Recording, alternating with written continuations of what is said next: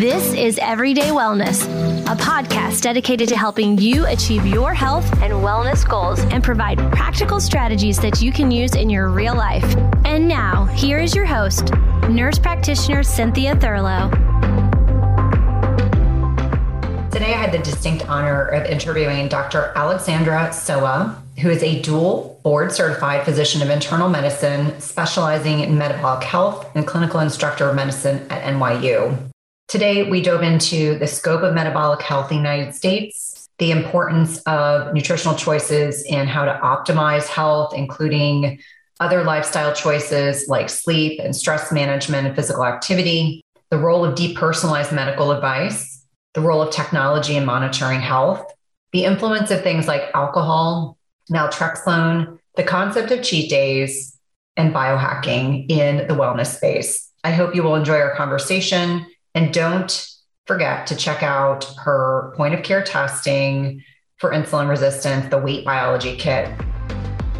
Dr. Sowa, it's so nice to connect with you. I've been really excited about this conversation. I'm thrilled to be here. Thank you for having me. Yeah. So when you reached out to me on social media and we started having this interaction about something unique that you came up with during the course of the pandemic that can address metabolic health, I would love for you to share with listeners organically how this came to you during this turbulent last 2 years. Yes. Okay. So I am an obesity medicine physician. I'm dual board certified in internal medicine and a field called obesity and metabolic health medicine. And I have a private practice and people would come to me complaining of symptoms. They'd say, I have unexplained weight gain, decreased endurance, brain fog, irregular periods. But, my doctor says I'm healthy and here are my labs. I'll show you. They said that my labs look fine.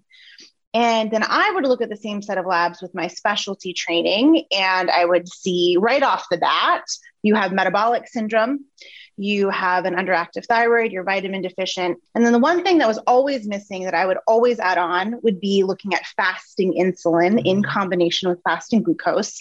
And in 90% of the patients who came to me complaining of these symptoms, I would find something called insulin resistance. And it just happened over and over again for many years. And during the pandemic, I really had some time to sit and think, how can I bring my specialty practice to more people? And the solution came to me through at-home lab testing, where I could order a panel for people just like I would in my private practice and make these things like fasting insulin and the specialty interpretation available to more people. Because with the pandemic, it became even more clear how we need to be getting a hold of this metabolic health epidemic that we have. 88% of our population has evidence of metabolic dysfunction on their labs. 88%. So what I was seeing in this 90% number in my practice is throughout the population. So I developed an at-home testing kit. Our first kit hit the market was called the weight biology kit. And we were addressing the symptom of weight because that's what I most frequently saw in my private practice. And we test for 8 biomarkers in this kit at home with the finger prick test. You do not need your doctor to order it. By coming through us, we have doctors who are ordering it and interpreting it and then releasing the results to you and explaining it in a way like I would in my private practice. And it's been such a hit with people that we're expanding our kit offerings now and looking at other diseases under this metabolic dysfunction umbrella. So we're releasing, I think by the time that this podcast is out, we should be able to order our PCOS biology kit, helping women who think they might have or already have a diagnosis of polycystic ovary syndrome. And then just more globally looking at insulin resistance and metabolic health. And so a little bit of a long explanation, but this company was rooted first in a private practice and just in a desire to make this testing more available. And I'm so excited to be here to talk to you about it. Well, any of my listeners know this is completely up my alley. I practiced as an NP in cardiology for 16 years, and I kept telling my colleagues we are missing opportunities because unfortunately in traditional allopathic medicine, we have a bucket, like you meet a bunch of criteria, diagnosis criteria, and you fall into this bucket. And we weren't thinking globally. We were very kind of narrow-minded. If someone had a thyroid issue, unless they were acutely sick in the hospital, we send them back to primary care. And a lot of the markers that you're talking about and are specific to this home weight loss kit are markers that I was looking at, that I was saying to my patients, your triglycerides are high, your HDL is low. This is a sign that, yes, perhaps there's some genetic susceptibility that your HDL is low, but really this is more a reflection of lifestyle choices that you're making. So when we're thinking about the scope of metabolic health, it is important for people to understand that it's more than just lab markers. There are lifestyle contributors that exacerbate this. And so, from my perspective, so much about our modern day living and our modern day lifestyles are feeding this metabolic disorder issue. And certainly over the last 20 plus years of me working in medicine, I went from, being in a preventative cardiology center and then going into a large private practice in the Washington, D.C. area, obviously working with very bright individuals, but blinders on, not thinking about, a lot of the advice that we were giving our patients, good intentioned, but advice nonetheless that was not particularly helpful. And I think about things as benign as saying, exercise more, eat less. And it's really not an exercise more, eat less issue. It's a hormone issue, and why insulin in particular is such a critically important hormone. And I oftentimes, even when I do webinars or I'm doing IG lives, I'll say every single person, male or female, on this needs to check a fasting insulin. And if your primary care provider, internist, your GYN, whomever is not comfortable, well, we need to find you someone else, because it's that critically important. So let's talk about how insulin oftentimes is the first biomarker that will dysregulate as we are trending towards this path of insulin resistance. And let's be really clear, the study that you mentioned at the beginning of our discussion about that 88.2% of Americans is a UNC Chapel Hill study from 2018. I can guarantee that number is larger, especially after the past 2 years. So let's talk about why fasting insulin oftentimes is that first biomarker that we need to be looking at, that we need to know those numbers, and what value range do you personally like to see with your patient population? Okay. Oh, there's so much good stuff to dissect here. Okay. So let's start with insulin. So in traditional medicine, we are taught to manage and only look for disease states. And that is where we go wrong, because in metabolic dysfunction, metabolic syndrome, insulin resistance, type 2 diabetes, it takes years to develop. And so I actually always tell people, don't be scared of getting a diagnosis. And you had said that starting with labs are just one part. It really is lifestyle and nutrition. And that's how we reverse it. I like identifying it on labs because I think it's incredibly empowering, because it takes away this idea that weight or symptoms that you might have or how you're feeling is all a willpower thing. And instead you can say, actually, no, I have a hormonal imbalance. Let's focus on that. And it gives you something very clear to work toward. And the problem in traditional medicine is that we only have been taught to look at blood sugars, and then in a little bit more complex way, something called the hemoglobin A1C, which is the average blood sugar over 3 months' time. The problem is that blood sugar is the second thing to react, and insulin is the first. And insulin's job is it's secreted by the pancreas in response to a glucose load. And if insulin is working, you'll bring down that blood sugar into an appropriate range. But what happens for the 20 years before blood sugar shoots up into an inappropriate range, when we're catching it on traditional screening metrics, is that insulin numbers are creeping up. You need more and more insulin to wrangle that blood sugar and take it to parts of your body, your brain, your muscles for use. And so insulin is a much better predictor of where we are metabolic health-wise rather than glucose, because by the time that glucose is elevated, your insulin levels have been high for a very, very long time, and your pancreas is getting on the cusp of burning out. It's getting very tired. And the longer your body goes learning that it needs higher and higher insulin levels, the harder it is and the longer it will take to reverse it. You still can, absolutely, 100%. But the earlier we can catch it, we can really delay so many of the negative symptoms that come with hyper insulin levels and then eventually high blood sugars. So what are we looking for with insulin? One of the reasons that most doctors will not order this test, will never heard of it. If you ask them to order it, they'll say, I have no idea. It's because we really don't learn about it. And we previously thought that in order to get an accurate level of insulin, you had to do something very complicated in a hospital. You had to have glucose pumps and clamps, and it needed to be highly scientific and regulated. But the more and more we've studied it, the more and more we realize, no, we can actually take this at one point in time.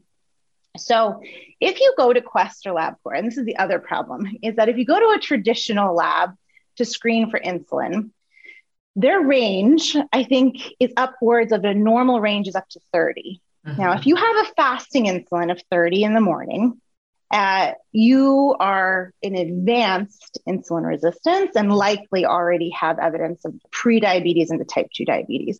I like my numbers to be at least below 8, ideally below 5. And that is when your body is optimally understanding how to take in carbohydrates, how to wrangle them, how to deal with them.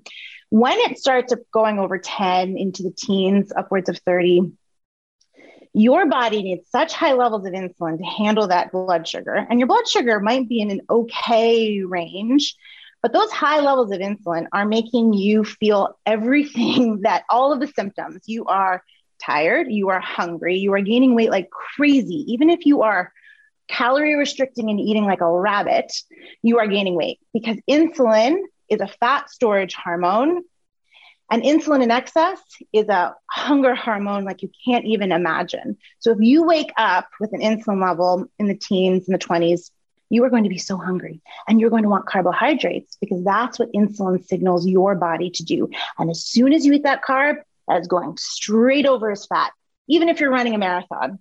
Even if you're burning all of the calories and eating nothing, but 800 calories a day, your body doesn't understand the calories in, calories out method when you have this imbalance. And so insulin is just, in my opinion, the absolute only place we should really be starting when we're looking at the symptoms associated that we so commonly feel, and especially in relationship to weight gain. Well, and I think it's really important, as you say, the empowerment piece. Allowing patients to have some vested information that they can tangibly hold on to, knowing this day of Dr. Google and information accessibility. I think it's really, really important, whether it's you or Dr. Ben Bickman or Jason Fung or some of the low carb MD docs, Brian Linsky and Dr. Tro, those are the people that I think about in this space along with you that are really doing an amazing job talking about this and helping to empower patients so they can advocate for themselves, because that's really what it comes down to. And so I don't want anyone who's listening to think that insulin's all bad. Obviously, insulin, when it's working efficiently, is very, very important. But most of us have such significant hormonal dysregulation in our bodies that it's not working efficiently. And a lot of what you're talking about is helping people understand the things they can do to kind of harness improving their hormonal profiles in their bodies. So let's pivot and talk a little bit about some of the nutritional impact on metabolic health. And I think for anyone that listens to this podcast regularly, they know what you're going to talk about, but it's something I talk about frequently, but it's important for us to hear it again and again because it reinforces better habits. Yes. Let's say it one more time. We need insulin. Like insulin is incredibly important, right? And we should not villainize it. But where it goes awry, as you were saying, is that for most of us, really, truly, like if you get a fasting insulin back and it's really high, do not feel alone. Mm-hmm. It's you and at least 50% of our country and likely higher will show these elevated insulin levels. So it's just so common. And it's common because we've created a culture in which the food around us, the world around us, the environment around us they've tried to convince us that grains and carbohydrates and fruits and sweets and processed foods and fast foods should be normal. And there's something wrong with us if we can't stay away from them. They're hyper palatable and they're highly, highly addictive. So if you find this number, it should be actually exciting because the thing is we have tools, and we'll talk about them, about what to do about it. Okay, so your listeners, I hope already know this, but the two main things that we can do when we find a elevated insulin and we have signs of insulin resistance are, one, we're going to decrease carbohydrates. And the second thing we're going to do is we are going to learn how to intermittent fast. And we are going to utilize time-restricted feeding to our benefit. This idea that we should be eating all the time and grazing is a made-up one and is not one that our bodies are good at handling. And especially when we have insulin resistance, our goal should be to give our body a break and to get that insulin level down as much as possible. And if you're snacking, especially on traditional snack foods, if you're having pretzels, if you're having cookies, fruit with nothing else paired with it, then you're going to have these blood sugar spikes and, more importantly, insulin spikes. And your insulin will never be allowed to come down and rest. And the longer we can go between eating meals and then focusing on meals that are high in healthy proteins and fats and low in all of the refined carbohydrates and low in starchy vegetables, and we're really focusing on leafy greens, the lower we can keep that insulin level down. And the lower you can keep the insulin level down and the most consistent levels, it's amazing. You'll start to feel better and you'll start to see weight loss and you'll reverse all your symptoms. And in about 12 weeks time, and even much faster than that, but I like to give people 12 weeks, you will see all of your insulin numbers come down. And it's very reversible when you attack the high insulin levels with lifestyle. And consistency does become key, but that's the beauty of it. I mean, I have people who come to me with insulin levels in the 50s, and then within 12 weeks, I will get them down to 10. That's unbelievable. Yeah. I mean, 50 is, I have not seen a 50. I've seen a 30, but wow, that's incredible. Mm-hmm. One of the most common concerns I see in perimenopause and menopause is hair loss, hair breakage, hair shedding. And knowing that over 80 million Americans are impacted by this is both reassuring, but it's wonderful to know that there are products available that can help with these symptoms. Divi is good for those with hair shedding or thinning due to stress in perimenopause or menopause. They can be helpful for addressing dry scalp. And have you wanted to take control of your hair health but aren't sure where to start? This is where Divi can be hugely impactful. I love their scalp serum, and we know that the scalp serum improves the appearance of breakage, nourishes our hair follicles, and removes product and oil buildup. There are some key ingredients, including tea tree oil, which works to reduce and prevent excess oil buildup on the scalp, amino acids that help to strengthen hair, fight frizz, which is my greatest concern, and reduce breakage, and copper tripeptide 1, which is a small protein composed of the 3 amino acids to facilitate a clean and hydrated scalp, as well as hyaluronic acid, which is nourishing and hydrating to our scalps. As I mentioned, Divi is not just for those experiencing hair loss. I have found it to be hugely helpful for scalp health, and all of Divi's products, including their shampoos and conditioners, come together to create a full daily solution that helps women nourish their hair and get to the root of scalp health. Do you want to take back control of your hair and scalp health and do it with clean, science-backed ingredients? Go to diviofficial.com/Cynthia or enter Cynthia at checkout for 20% off your first order. That's diviofficial.com/Cynthia for 20% off your first order. As I mentioned, my favorite product is the scalp serum. And now that we're in the deep throes of winter weather, it is so wonderfully nourishing and moisturizing.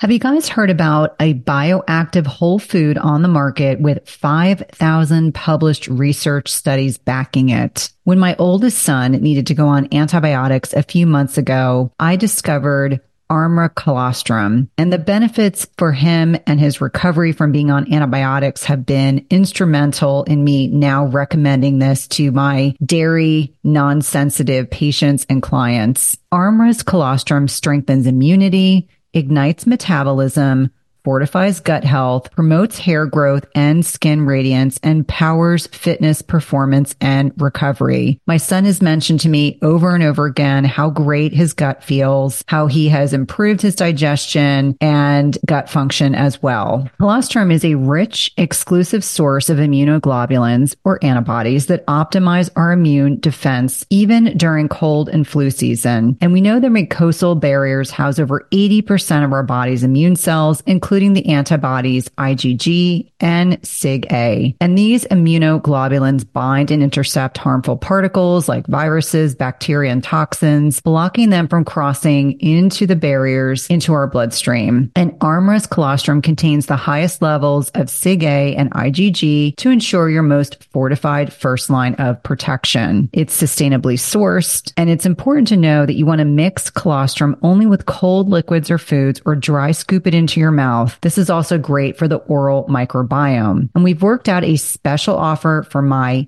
Everyday Wellness community where you can receive 15% off your first order.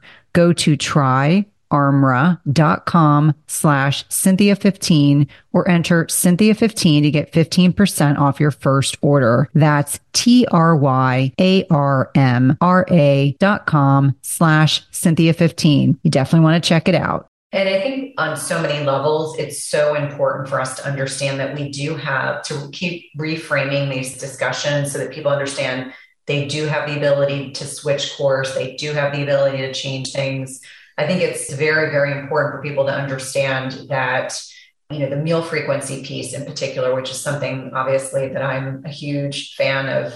Less meal frequency, no snacking. I remind my teenagers that if they need to snack in between meals, it's because they did not put their meals together properly. And we really don't do a good job as healthcare providers talking to our patients about nutrition because we aren't taught much in our own education. And much of what we taught is focused on my plate. It's focused on farm subsidized products. It's focused on this, kind of methodology that we need a lot of heart healthy grains. I'm using quotation marks, air quotes, if anyone can see me. And I think it's profoundly detrimental that we're not talking about what's most important, which is keeping our blood sugar stable, not having these, massive fluctuations in blood sugar lability, as well as insulin as well. Now, when we're thinking about avoiding these highly processed, hyperpalatable foods, decreasing our meal frequency, what are some of the other things that we can be doing? Now, again, I'm leaning towards a couple of things in particular that I've come to find have a profound net impact on how we are able to capitalize on blood sugar control and insulin as well, because they oftentimes go hand in hand. But what are some of the other lifestyle pieces that can be so instrumental for helping your patients improve their fasting insulin and blood sugars? So 3 additional elements to nutrition. One, that would be sleep. We really overlook sleep. Sleep apnea and insulin resistance go hand in hand. And so I want everyone to get screened for sleep apnea. It is a condition in which you really interrupt your REM sleep and so you're exhausted. But more importantly than that, it really has an effect on our cardiovascular system long term. And it raises our cortisol at night and you wake up just ravenous and the cycle will continue. And that stress at night when you should be sleeping is so bad for our body's inflammation and our long-term health that we need to make sure, screen yourselves for that. You can hop over to my website at getsowell.com. We have a screening tool accessible for sleep apnea. But if you don't have sleep apnea, just even sleep. So interestingly, I found in the pandemic that a lot more of my patients are getting more sleep because they're working from home. And there has been an improvement, actually, when so much else has gone wrong. It's been great. People are like, oh, for the first time in 20 years, I'm sleeping 7 hours again. And I have more energy. And now I can attack the things that I hadn't been able to do before. So sleep is a very big component. You don't want too much, you don't want too little, and you want it to be good quality. Then the second thing in relationship to that is stress. So when we're constantly running around like chickens with our heads cut off, your stress levels will be so high that it can become near impossible to get your insulin levels down. If you are sick and in the hospital and you're not even eating anything, you're not even eating carbohydrate, your insulin levels can spike. That's natural. It can be actually very protective But long term, if we're seeing it every day and we don't have a reason for it other than just chronic stress in our lives, your blood sugar and your insulin levels will go up. And so that is not something you can fix, honestly, as easily as diet. It needs constant attention, meditation, adding in exercise, which we'll get to next, but really having some very healthy habits to hone in on your stress levels. And in a work from home environment, that can actually be like, okay, every hour on the 55 mark, I'm going to get up, I'm going to walk around my house, I'm going to do some deep breathing. And even if it doesn't feel like I'm in a hyper stressed place, I'm going to remind my body that we're going to come down from this environment. And so then finally, the final element, and I'm so interested to hear what else you might add, but is exercise, is movement. Now, most people have an idea that weight loss and like physical symptom improvement will be dramatically improved if they get on their Peloton bike and ride into the sunset for 2 hours a day, run a marathon, set these very big, lofty goals. And in fact, what will actually happen if you go from 0 to 100 with exercise, you will actually end up stressing your body out. You will release cortisol, you will release all sorts of stress hormones that will make you feel so depleted and actually hungry, really, really hungry. And so we don't want to go to the extreme, but what we want to do is to pull in smart exercise, especially at the beginning of any change. And if you were to get a new diagnosis of elevated insulin or insulin resistance, you don't want to just go to the extreme. You want to say, I'm going to start doing 20 minutes of walking a day. I'm going to start there and I'm going to do it consistently and see how I feel. Okay. And then I'm going to add in some strength training. And I'm going to be smart about when I exercise. I'm going to go out for a walk after my meals. I'm going to utilize that glucose right away. I'm going to get it over to my muscles as fast as possible. And I'm going to kind of be old school about it. You know, this idea of like going for a walk after dinner. It's like my grandparents used to do that. Well, we should be doing that. We should be moving more right after we eat and really taking small goals when it comes to physical activity, but making sure we're moving. I mean, in the pandemic, we've stopped moving. Even here, I sit at my desk, and I have never sat in a desk more in my whole life than over the past 2 years. And so it's important to remember we have to move. No, and I love that. And the irony is during the pandemic, what my husband and I started doing, because we couldn't do anything else, we were in Washington, D.C., which for the first 3 months of the pandemic was really shut down. And so we would walk the dogs. And now our dogs love that they get 4 to 5 miles a day of walking, either in the beginning of the day, end of the day. And I used to jokingly make fun of the people in our neighborhood who walk at night. And now we are those people. And so I think it's absolutely brilliant. And I always mention to clients and to patients that it's such a simple way to help with insulin sensitivity. My largest meal of the day is lunch. And I'm usually active, very active in the morning, very active in the evening. And so sometimes if I've had a higher carbohydrate, like today was a higher carb day, I had some squash with some bolognese. And so I got to walk in right before we got on, just 10 minutes. I walked one of my dogs down the street and back up the street. And it's so good to get sunlight exposure. It's really good to get out in nature, get your sunglasses off. We're so conditioned to being shaded all the time that I remind people how important it is to get sunlight on your retinas. But also thinking about just hormone balance, like where a woman is in her menstrual cycle and recognizing some hormones are more insulin sensitizing versus others that are not. Thinking about women that are closer to like perimenopause, the 5 to 10 years preceding menopause or menopause. It's almost as if the level playing field changes and shifts again. And I'm sure you probably have a practice of women who will say, I'm in my mid 40s, what I did in my 20s and 30s, I can't do anymore. I can't do CrossFit 5 days a week. I can't eat the same way that I did. So acknowledging where we are in time and place and recognizing that we can't necessarily, it's not a bad thing. We can't necessarily do the same things. One issue that I see with women in particular, it's obviously not gender specific, but I work only with women, is the alcohol use. And so maybe someone was an occasional alcohol consumer pre-pandemic. And since the pandemic, that's just ramped up.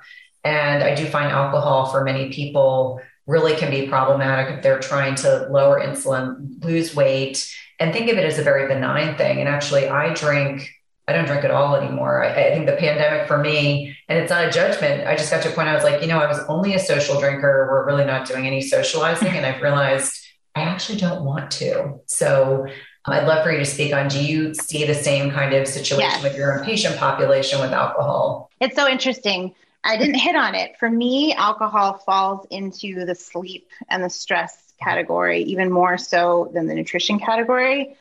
Yes, and it's so interesting as people have gone through these stressors, and specifically I do also find too that as women age and hit this like menopausal, perimenopausal period, they can actually be drinking more consistently than they ever did when they were younger.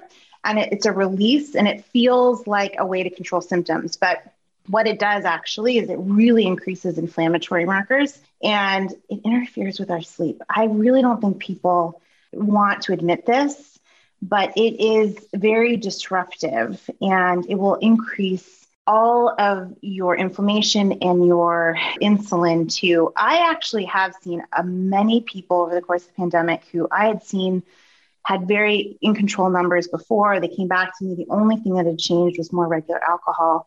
And with it, everyone thinks, okay, well, I'll gain weight. But what you also see are these insulin resistance increasing. And so then the weight doesn't just come on in relationship to calories. It comes on like an avalanche, like a snowball, because your insulin resistance is increasing. And that's because even if you're sticking to lower carbohydrate alcohols, which you can talk about, you're still seeing this inflammation come on.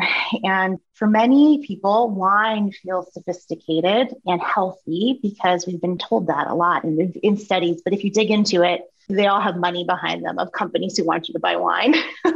And yes, in limited quantities, it can be fine. But in regular usage, the carbohydrate, and especially people have it at night, they think that they're going to unwind, they're going to have this carbohydrate hit, and it's going to stick with them throughout the night and decrease the quality of their sleep. Their insulin will never get a chance to come down because it's dealing with this blood sugar load that has come on late at night, and they'll wake up the next morning feeling both hungover, but then have this kind of hidden effect of the excess sugar.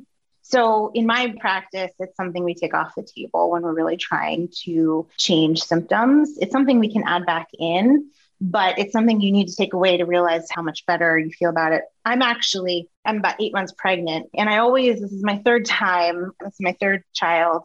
And I always forget how good you feel actually when you don't drink for so long. And I'm not a heavy drinker either. It's more social, but it doesn't even faze me anymore. And I feel so good. And every time I've done this, I think, okay, I should just totally give it up, just like I do for pregnancy. Mm-hmm. And I think this time I might, because, I've got all these other symptoms going on, but it's not complicated by, was it the glass of wine we had last night? And so I would encourage people, it seems like a hard one, but it's actually pretty easy. Give yourself about 2 weeks without, and then beyond it, you won't think of it as much.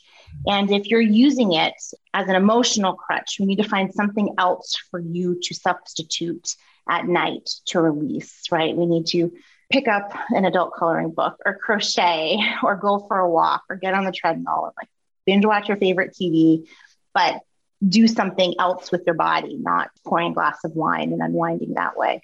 So it's very doable, and it will make a big improvement on your metabolic health. And it's interesting because the drinking culture piece, and for full disclosure, and I've been very open about this, I grew up with an alcoholic parent.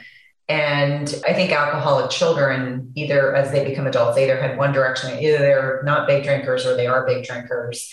And so I know I got teased a lot when I was younger because I was never a big drinker. And ironically, we went out last night with another couple in our new city and went to this new restaurant, this amazing German restaurant. And they all had all these craft cocktails. And I looked at the young woman and I was like, well, I think I'm just going to stick with my water. And actually I'm cold, so can I have hot tea? And she leaned over and she was like, oh, I'm a reformed alcoholic. And so I totally get it. And I was like, oh, no, I never had a problem. And I don't judge anyone that has.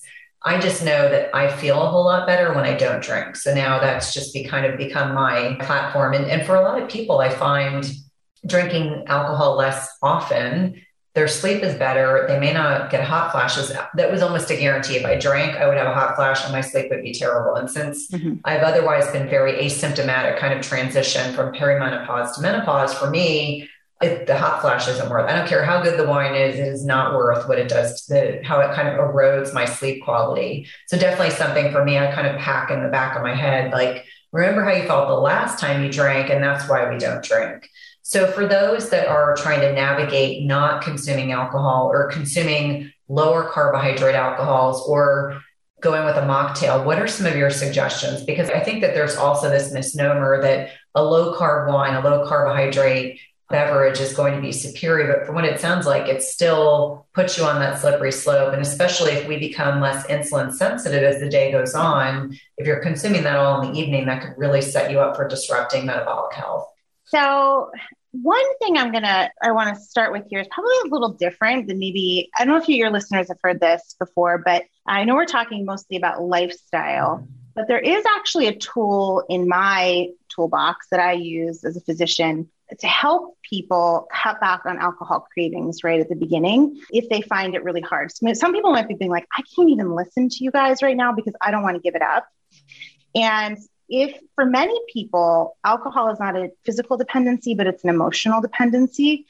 And there is a part of the brain that kind of lights up every day at about 7 o'clock and will say, in order for you to unwind or in order for you to kind of continue on with the day, I'd like you to have a glass of wine. And it might just be one glass. And it really might not even be more than what's recommended, for healthy, but it feels like you can't do without it. And if that's the case, there is a medication called naltrexone on the market. And interestingly, naltrexone is part of one of the weight loss, the 6 FDA approved weight loss drugs called Contrave. And they combine it with a drug called Wellbutrin. And it cuts back on all sorts of cravings for the things that don't serve you well. And so if that is food, you cut back on food kind of cravings, alcohol.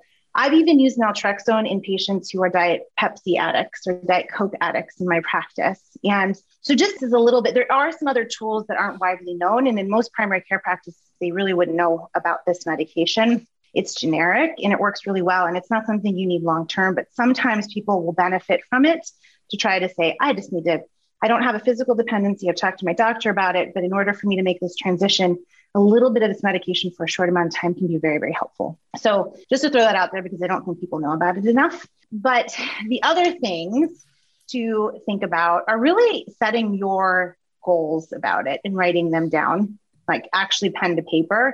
Because if you just say, I'm going to go dry January because everyone else is doing it, or if you set it with a negative tone, like I'm going to give this up because I need to lose 5 pounds, it's usually not very motivating and you will give it up very fast. And then you'll perpetuate the cycle of beating yourself up and you'll say, see, I knew you couldn't do it. So I really ask people to set very clear goals about why they're putting a stop to drinking.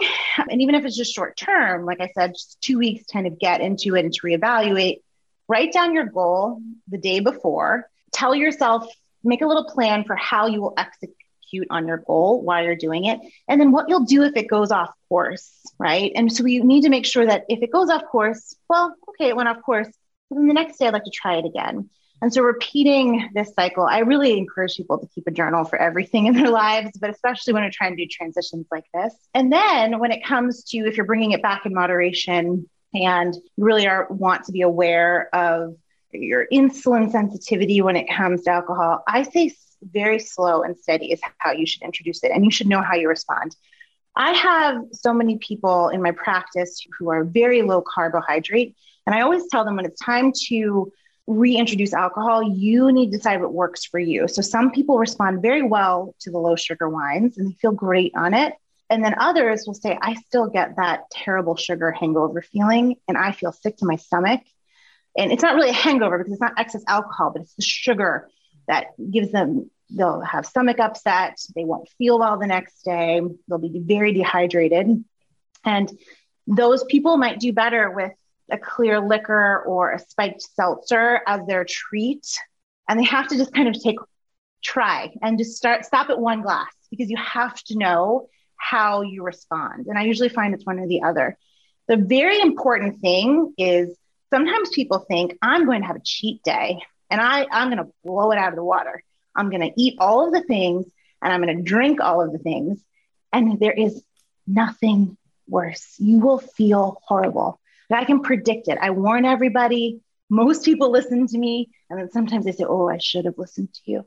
Because if you're going to have alcohol, do not make that the whole meal a cheat, because the added sugar of a pasta dish, if you haven't been eating it with the alcohol, you think it's just going to get it over in one fell swoop, but instead your body will not be able to handle it and you will have a reaction. Like everyone will on some level. Either it's headache, it can be nausea, vomiting, diarrhea. It could be the next day you can barely get yourself out of bed, but something will happen. And so when and if you do decide to drink, pair it with a normal meal. Whatever you've been eating, however many carbohydrates you've been eating, whatever you've been doing in the weeks before, so that you can feel good. Today's podcast is sponsored by NutriSense. It combines cutting-edge technology and human expertise so you can see how your body responds to different types of nutrition, stress, exercise, sleep, and where you are in your menstrual cycle in real time. And by pairing a continuous glucose monitor with their app and expert nutritional guidance, NutriSense can help you reach your health goals. And the best part is it's not just a program where they send you the CGM and you have to figure it out on your own. Each subscription plan includes 1 month of free expert nutritionist support. Your nutritionist will work with you one-on-one, interpreting your data and providing customized advice to help you reach your health goals. The last time I had my CGM on, my registered dietitian and I troubleshooted over some specific concerns that I had. And whether you're aiming to lose weight, stabilize your energy, or just feel better overall, NutriSense offers the guidance and support you need. And lasting sustainable change takes time and can be achieved through a longer-term subscription. That's why I encourage my patients and clients to consider 3, 6, or 12-month subscriptions where it's actually less expensive and allows you to not only achieve your goals, but also to ensure that you stick to your healthy lifestyle for the long term. As I've mentioned before, I have found the CGMs I've used through NutriSense to be incredibly insightful, specifically to carbohydrate tolerance. I would not have known that plantains spiked my blood sugar without this information. It's also been hugely helpful for tailoring to workouts and sleep quality. And so for me, even though I am metabolically healthy, I find the insights to be particularly helpful to tailor my lifestyle changes to my blood sugar. Visit nutrisense.io/EWP and use the code EWP for $30 off plus 1 month of free nutritionist support. Be sure to let them know you're a listener of the Everyday Wellness podcast when they ask you how you heard about them. This is one of my favorite ways to take care of my health and one of my top recommendations for all of my patients and clients.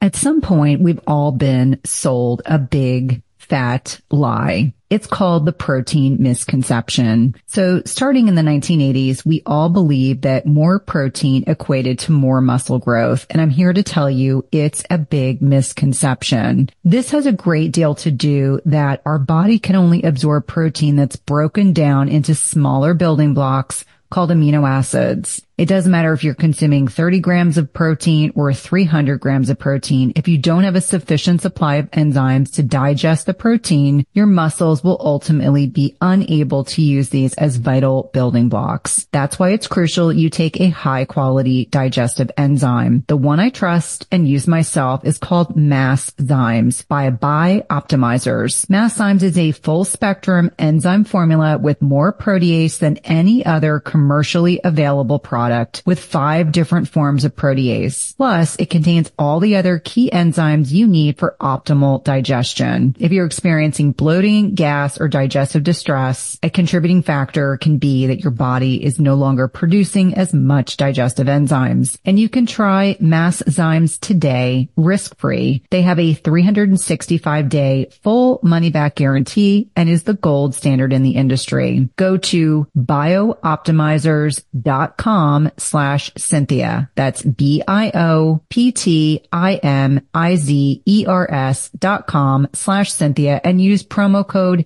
Cynthia10 for 10% off of any order. Again, that's promo code Cynthia10 for 10% off any order. I love those tips. And it's interesting, naltrexone, I have always been more familiar with it in conjunction with autoimmune disorders like Hashimoto's and sometimes when people are really struggling with symptoms. So it's interesting to know that that's another way that or strategy that you can introduce with your patient population.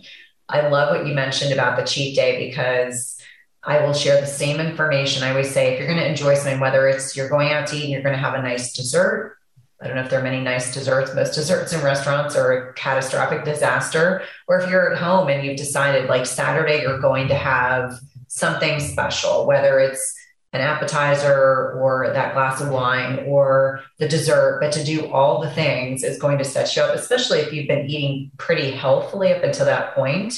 And, unfortunately, there's a strategy that I use in one of my classes where people will do their normal fasting scheduled for 5 days. They'll have one 24-hour fast, and then they'll have one, I refer to it as a feast day, but the feast just means you're having a wider feeding window. You might have more protein with each meal as a way to kind of remind your body that you're not in this deprivation state. Sometimes people interpret that to mean it's a day I get to eat whatever I want from the time I wake up to the time I go to bed. And inevitably they wake up the next day and they feel wrecked. Like you mentioned, They might be nauseous. They have really had poor sleep quality. And unfortunately or fortunately, the Oura Ring has so nicely aligned when I get up in the morning, if I feel good, and the data 99.9% of the time completely aligned. So I can be really honest with myself.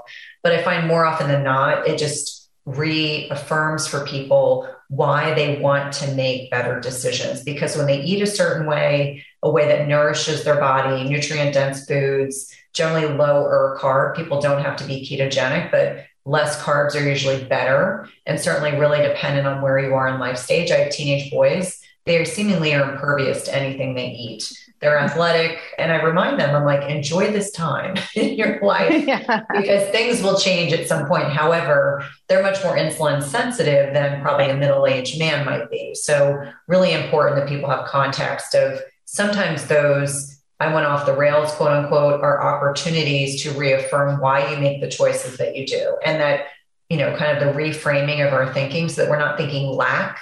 We're thinking this is my choice because I choose to feel better. I want to feel better, as opposed to saying, I can't eat those things anymore. It's like, no, I choose not to. This is also where I find journaling and writing things down to be incredibly important. So in my practice, 100% of people have to log. And it's not even calorie counting or macro counting. It's just, I want to see these associations and I want you to put into writing that you felt terribly after this so that we don't repeat it again.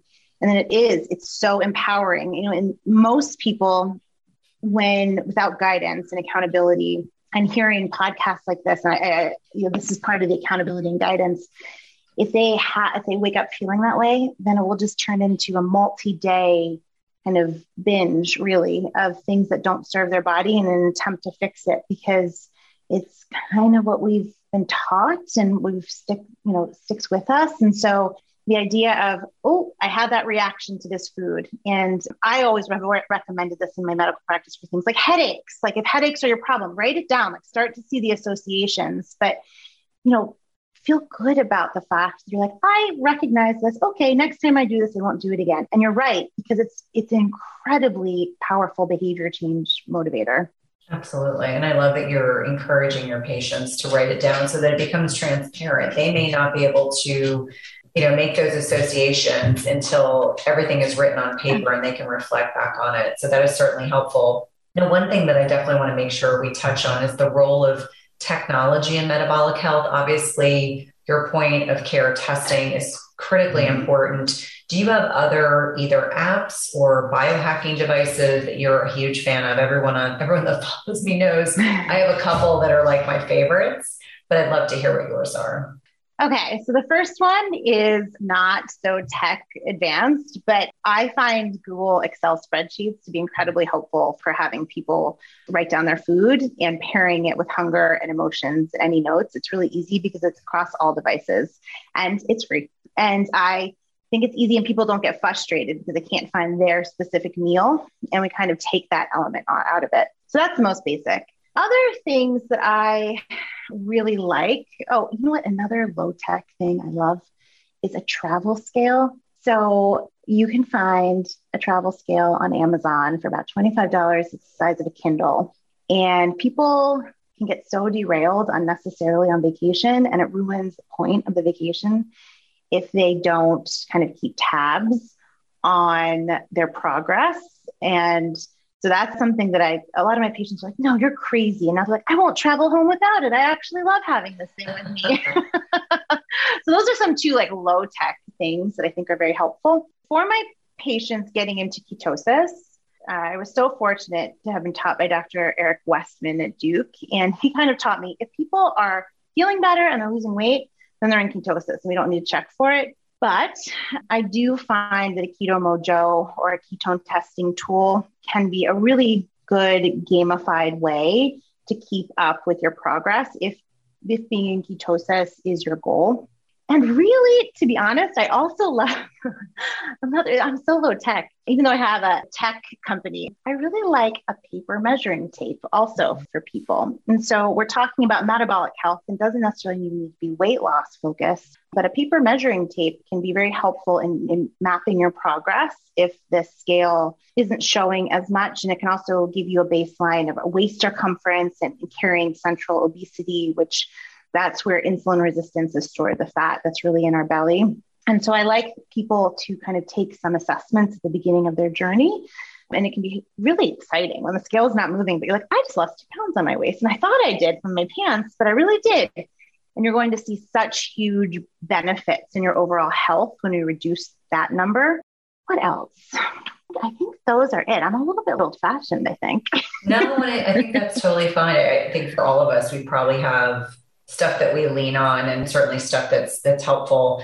Now, I want to kind of pivot back to talk about your point of care testing, because when we're talking about metabolic health, and I think this is an important kind of point to end on, we're really speaking to, as you mentioned, waist circumference. We're speaking to blood pressure. We're speaking to fasting glucose. Obviously, insulin is that precursor, the one that I think is even probably more, dare I say, more important, triglycerides and HDL. So you mentioned that there are 8 areas that are tested in this point of care testing at home, which I love the concept of this. In fact, for full transparency to the listeners, when we connected, the first thing I said was, I have to bring you on the podcast because everyone needs to understand that they have the ability to do this at their homes without having to wait until they have an appointment with their healthcare professional. So let's talk a little bit about that. And then I want to talk about the HOMA score.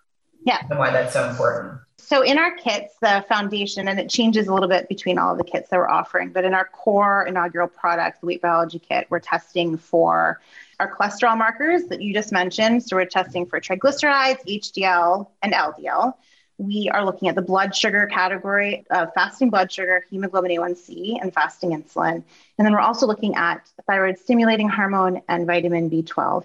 In other kits, we are opening it up to HSCRP, vitamin D, we're looking at female health hormones, AMH.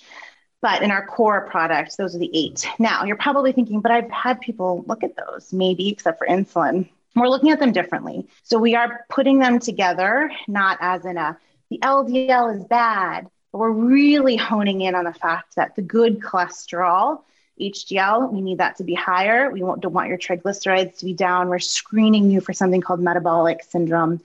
And we're using the fasting glucose and fasting insulin together with the HOMA IR score. And so you don't need to go digging around the internet how to calculate it. We do that for you. And we tell you where on the spectrum of insulin resistance you are. So what is HOMA IR score? It's a validated mathematical modeling tool that allows us to take fasting glucose and fasting insulin and give you a predictive score of where you fall on the insulin sensitivity spectrum. What I find so fascinating about it is that we will see evidence of insulin resistance 20 years before we start to see dysfunction in the more traditional screening metrics like fasting glucose and hemoglobin A1C. Now, we're still looking at those in our kit because they're important as part of the whole picture. But really, the special sauce is in looking at fasting insulin. And it's, again, if everything else is normal and that's a little high, best place to be in because you have the ability to transform the next 20, 30, 40, 50 years of your life because you got this power and knowledge now of what it looks like. And in our kit, in our portal, you're not just getting the lab results, we're giving you an explanation. So we are screening you for metabolic syndrome. We're looking and providing tools for sleep apnea guidance, emotional eating, right? We're having you kind of dig deep, like, gosh, is this really come out of nowhere? Or some of my lifestyle habits factoring in, where should I start first? And so we're using different cutoffs in our lab interpretation than you would at a traditional lab core. Like there's no way you'll ever see an insulin of 30 being in the normal range on our kit. So we go much lower. So That's really what we're doing. It's not just this ease of pricking your finger at home and popping in mail and never having to really beg. Honestly, people have to beg, borrow, and steal to get fasting insulin at most doctors' offices.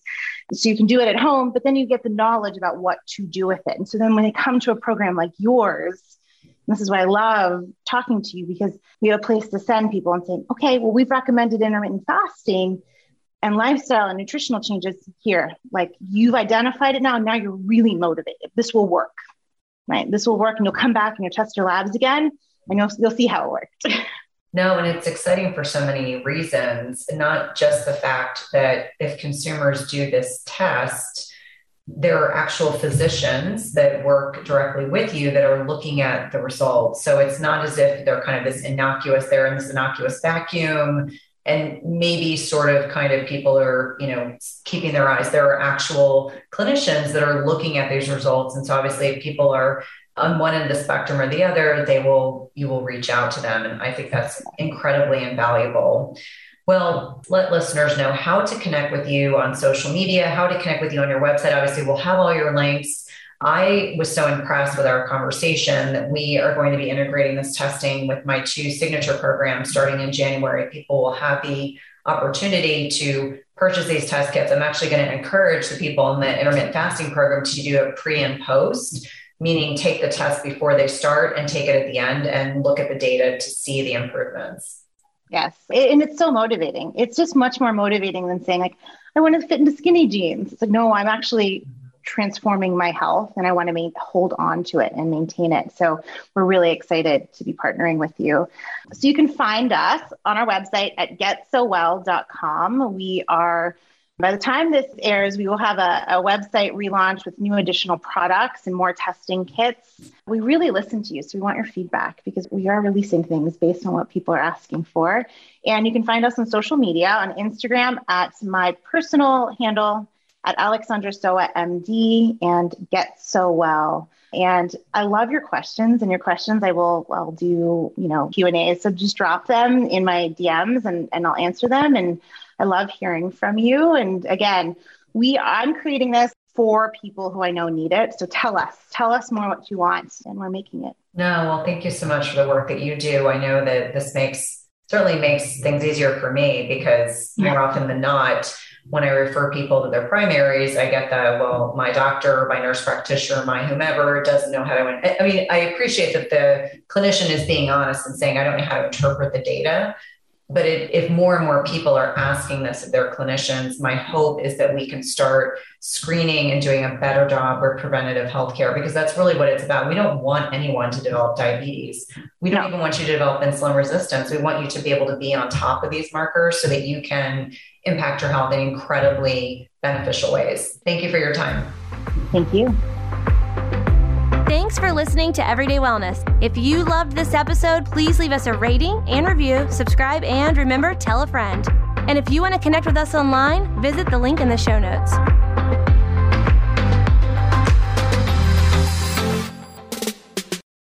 Just as you carefully choose the cut of meat or freshness of produce that you cook at home, you should carefully choose chemical-free cookware that provides a healthy and safe cooking experience.